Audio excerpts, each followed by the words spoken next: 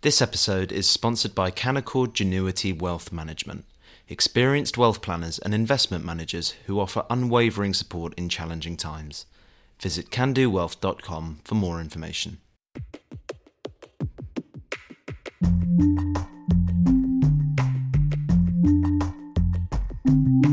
Hello and welcome to the Edition podcast from The Spectator. Each week we look at three pieces from the magazine with the writers behind them. I'm William Moore, The Spectator's features editor. On this week's episode, I'll be talking about the crisis unfolding inside British museums, the protests in China, and a handy loophole in the plans to extend London's ultra-low emissions zone. First up, in his cover piece, Douglas Murray says that museums are turning against their own collections. He joins me now alongside the historian Professor Robert Toombs. Douglas, could you tell our listeners a little bit about this culture of self-flagellation that you write about in your piece? Yes, this is provoked by a visit to a number of British collections recently, including national collections, which show an extraordinary degree of what would you describe as other than sort of self-loathing, a desire for self-annihilation, that instead of defending the collection, the job of the curators is to shut it down. I give the example of the Pitt Rivers collection in Oxford, which has always been a most curious collection, but now is exceptionally curious. It used to be a curiosity of a bygone age, and now it's a curiosity of the present age. It has special exhibits about beyond the binary. The bookshop sells A to Z of genders. The display explains how white Europeans are a race of colonialists and really nothing else. How Europeans have just thieved their way around the world.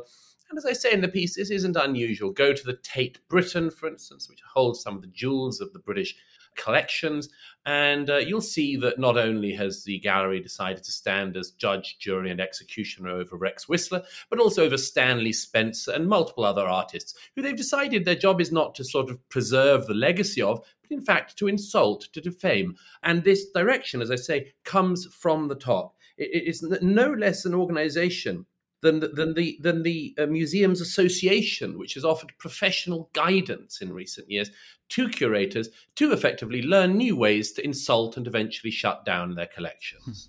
And Robert, I wonder what your take on this is, and particularly Douglas's comment just then that this comes from the top.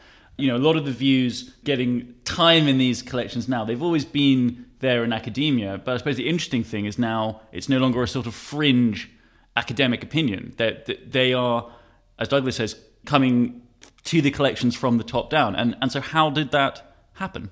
Do they come from the top down? I think they come from the inside out, and perhaps we're saying the same thing.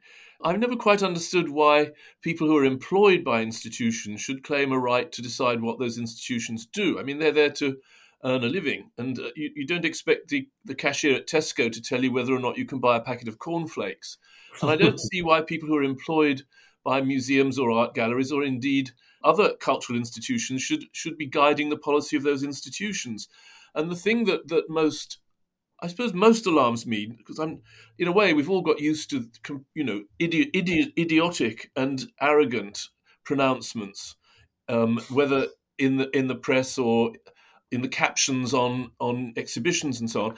It's that the trustees of these institutions seem to have either completely capitulated or to actually encourage this nihilism. And I just cannot understand what these trustees think they have been entrusted with. You know, you accept a trustee position out of a sense of public duty, what one hopes, perhaps occasionally a certain amount of vanity about one's self-importance.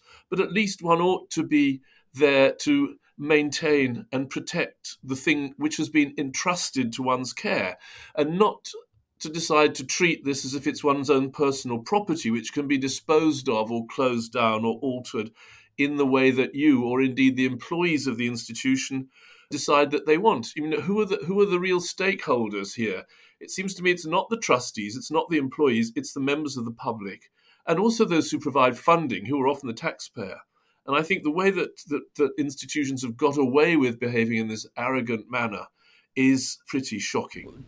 Douglas, Robert there described it as a kind of nihilism, or should I say nihilism, as a kind of nihilism.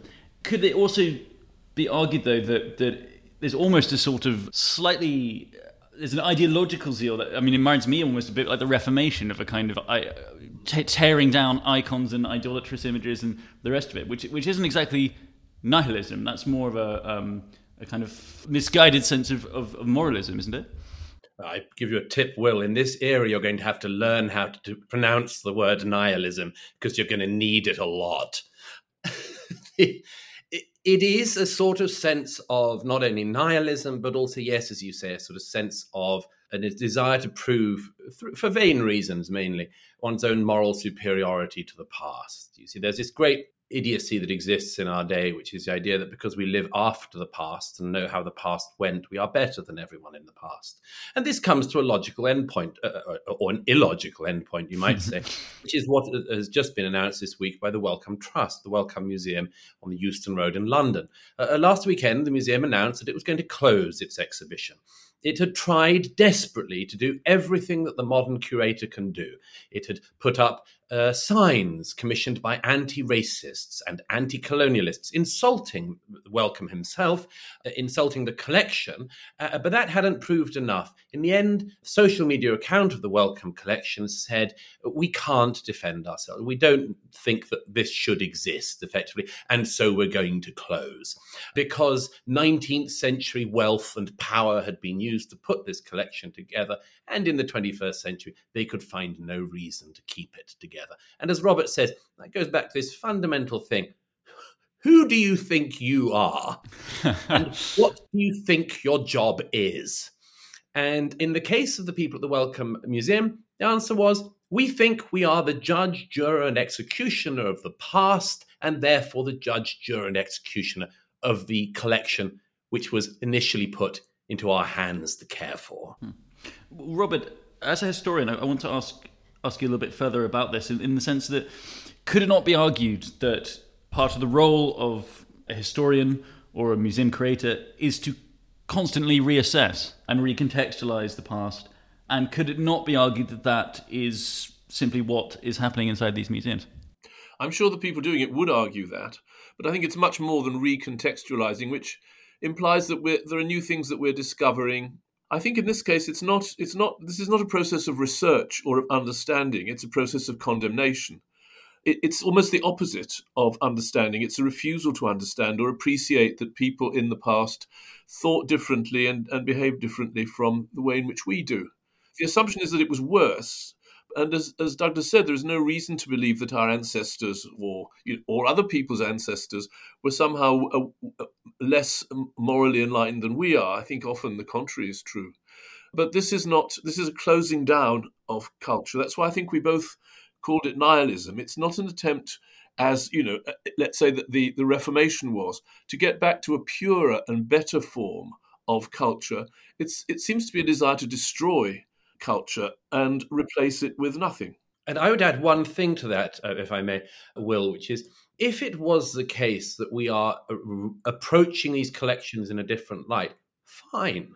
The problem is that it is always recontextualized in exactly the same light. The remorseless, unforgiving light of a focus on Western slavery, Western colonialism, Western racism. I was very struck at the Pitt Rivers Museum this week when I was there that there is, of course, a significant collection of artifacts from Benin. Despite the fact that if you go through the whole of the Pitt Rivers collection, you cannot find a single time when colonialism of the Europeans is not mentioned or slavery of the Europeans is not mentioned, I stand before the explanations about the Kingdom of Benin, and do I see anything about the rampant practice of slavery in the Kingdom of Benin? Not at all.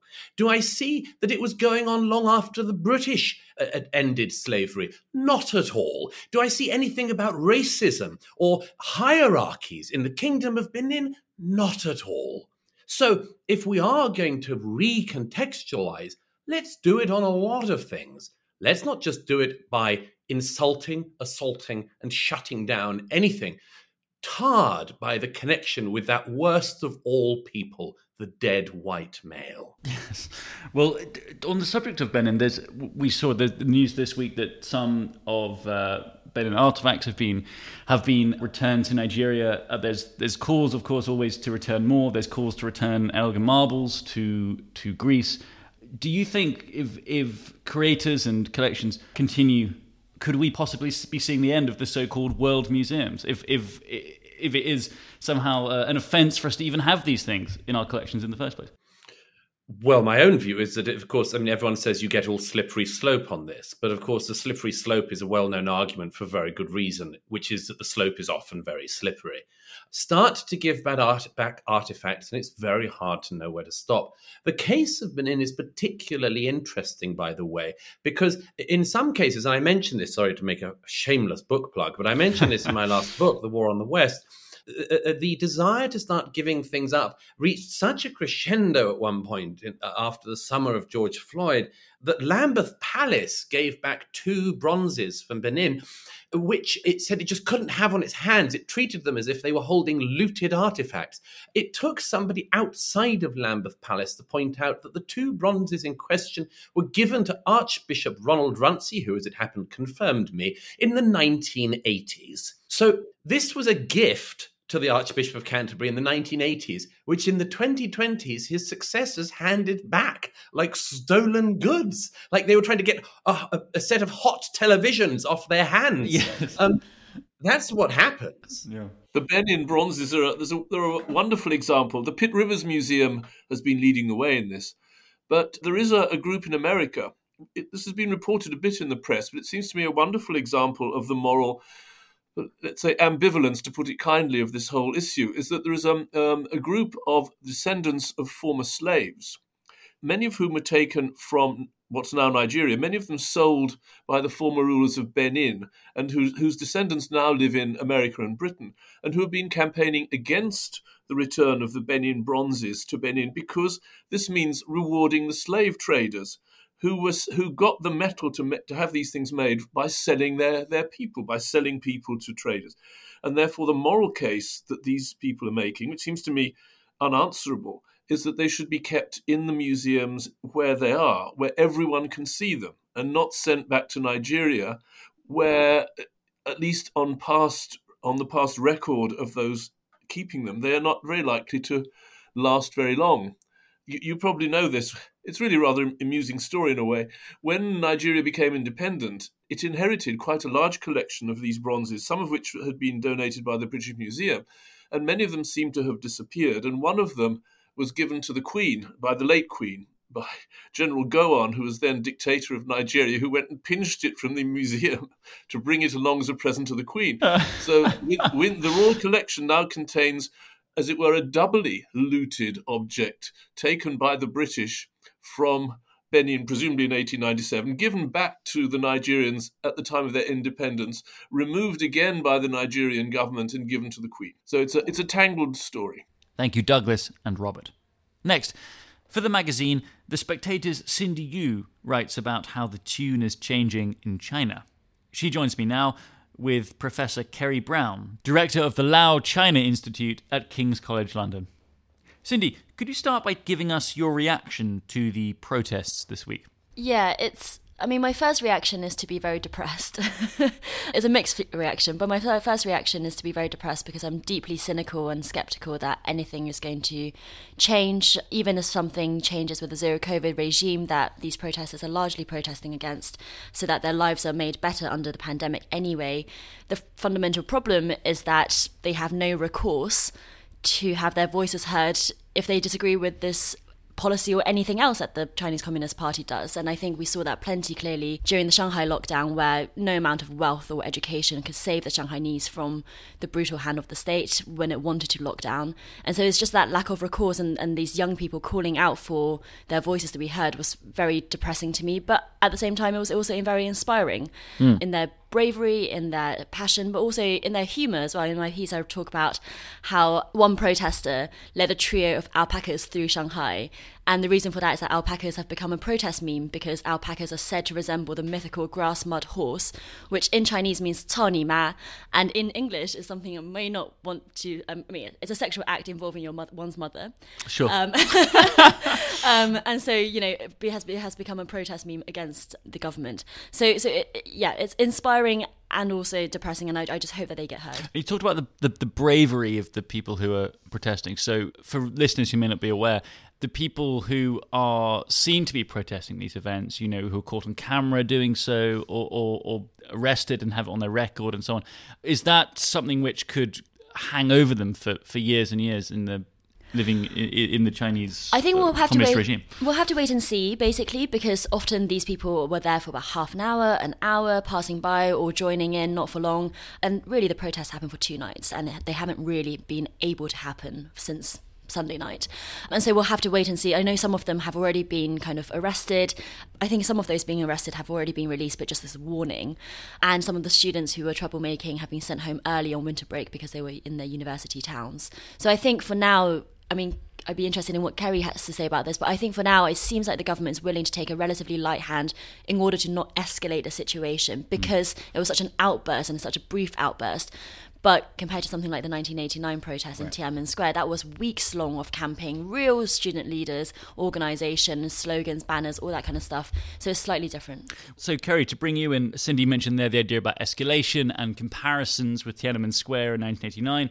I wonder if you could give your view to our listeners about where these protests have come from and whether you think the comparisons to Tiananmen Square are fair comparisons. Yeah, I think, as Cindy said, the frustrations are very high. People are very, very fed up, and it's gone on too long. 3 years, that's a long, long time for people to be living in uncertainty. Look, China has never had a national lockdown the way that we had. It's been more of a sort of blitzkrieg thing where there are different regions that have had different variants. And some of these have been pretty draconian. Xinjiang was over 100 days. That's pretty appalling. Shanghai was pretty brutal too. So I think in some places, populations that are not used to being dealt with this way have had too much tough love and just don't want any of it anymore. I don't think that there's a parallel with 1989, because I think that 1989 was over several months. It was an elite split between people around the hardliners and Deng Xiaoping and then Zhao Ziyang. And we don't have an elite split around Xi Jinping at the moment, and it doesn't look likely at the moment. And also because of the international environment, where you had the fall of the Berlin Wall, or at least the build up to that. And that's not the case this time. It's a very different situation. The problem is that, of course, a lot of footage of the protests showed people making political declarations. I don't deny that there are people who probably deeply dislike the government that they live under in China, but I suspect a lot more are just very fed up with the economic and social impact of the lockdowns they've lived under and have somewhat more prosaic aims. And I think although the liberal press in the rest of the world loves to look at protests and see the shining, gleaming liberal values come smashing through the wall, I think that's just not the case here. Xi Jinping's China is more complicated, and I think they've already started to deal with these issues probably quite effectively. Their big problem is if there's going to be a big spike, and then they have got another problem. How are those issues dealt with, if they're dealt with effectively? I think they've relaxed some of the restrictions. So they've let students go home from universities in Beijing, so that's taken the wind out of their sails. They've relaxed some of the restrictions in Xinjiang. They have, as you saw probably today in Guangdong, they've had relaxations. There are rumours maybe of clampdowns again in Shanghai. They've done the classic thing of control and relax. So basically control the ringleaders, but relax things a little bit and have, I think it's a vice premier, I think she is Sun Chunlan, saying, actually the Omicron variant is not so infectious. Relax, everyone, we can be a bit more kind of relaxed about this.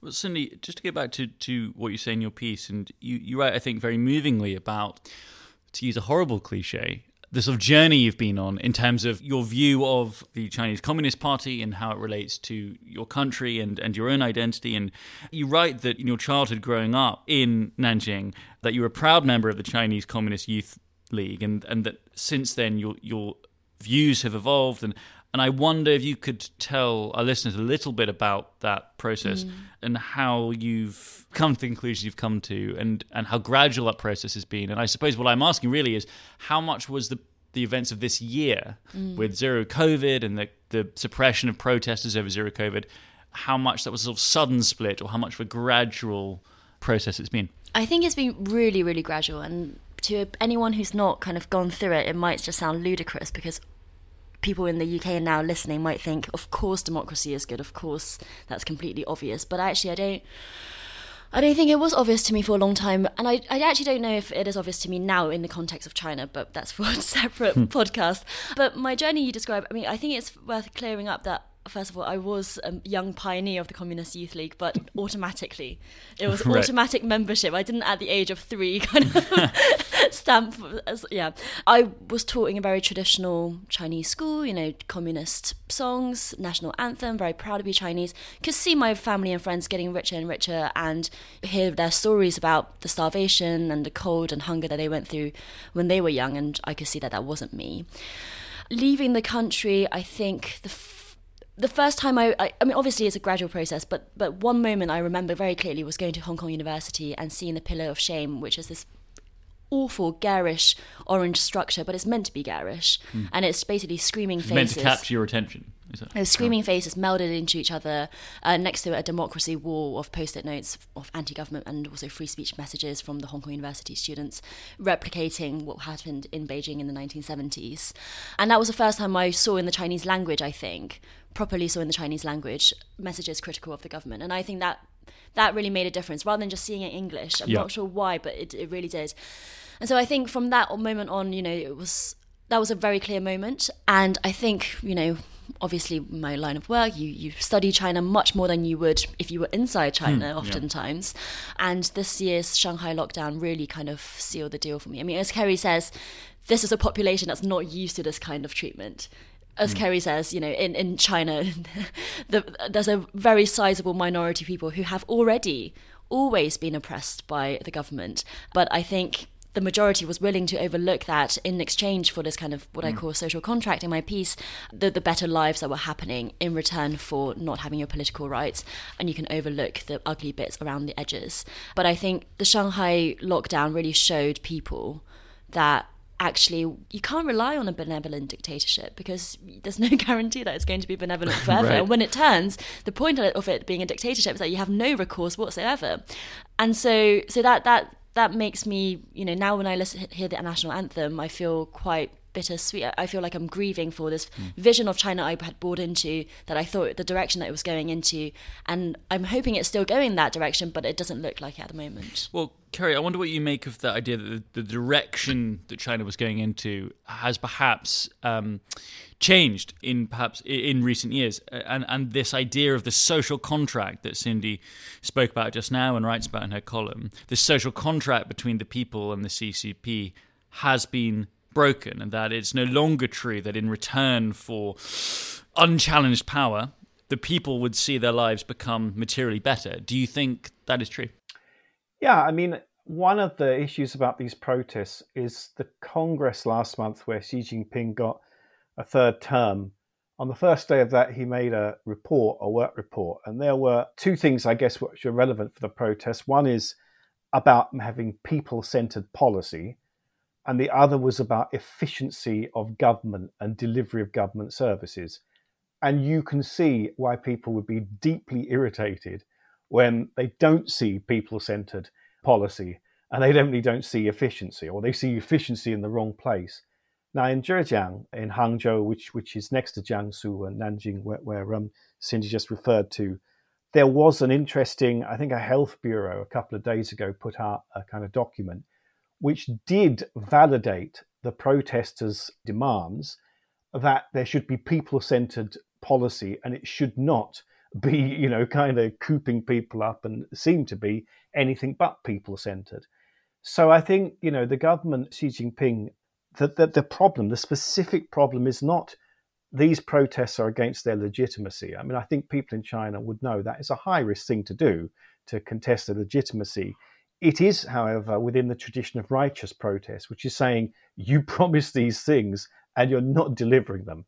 I think what we're going to see is an attempt to very obviously deliver. We know in Britain, when politicians talk about it being all about delivery, you've got to be very, very nervous because I think people are going to expect too much now. Thank you, Cindy and Kerry.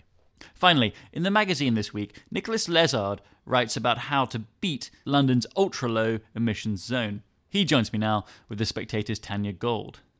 Nick, could you start by telling our listeners about this rather ingenious loophole that you have found?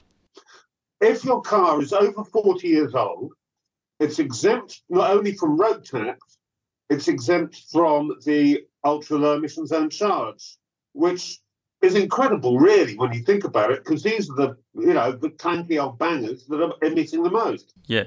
And you say that you have not yourself owned a car for some time. Has this rather elegant loophole made you reconsider that? Well, I can't even afford a pair of roller skates, so this would be purely hypothetical. But it would be nice, in an ideal world, I'd have a lovely old car and just drive it around looking cool, even if I didn't have to go anywhere.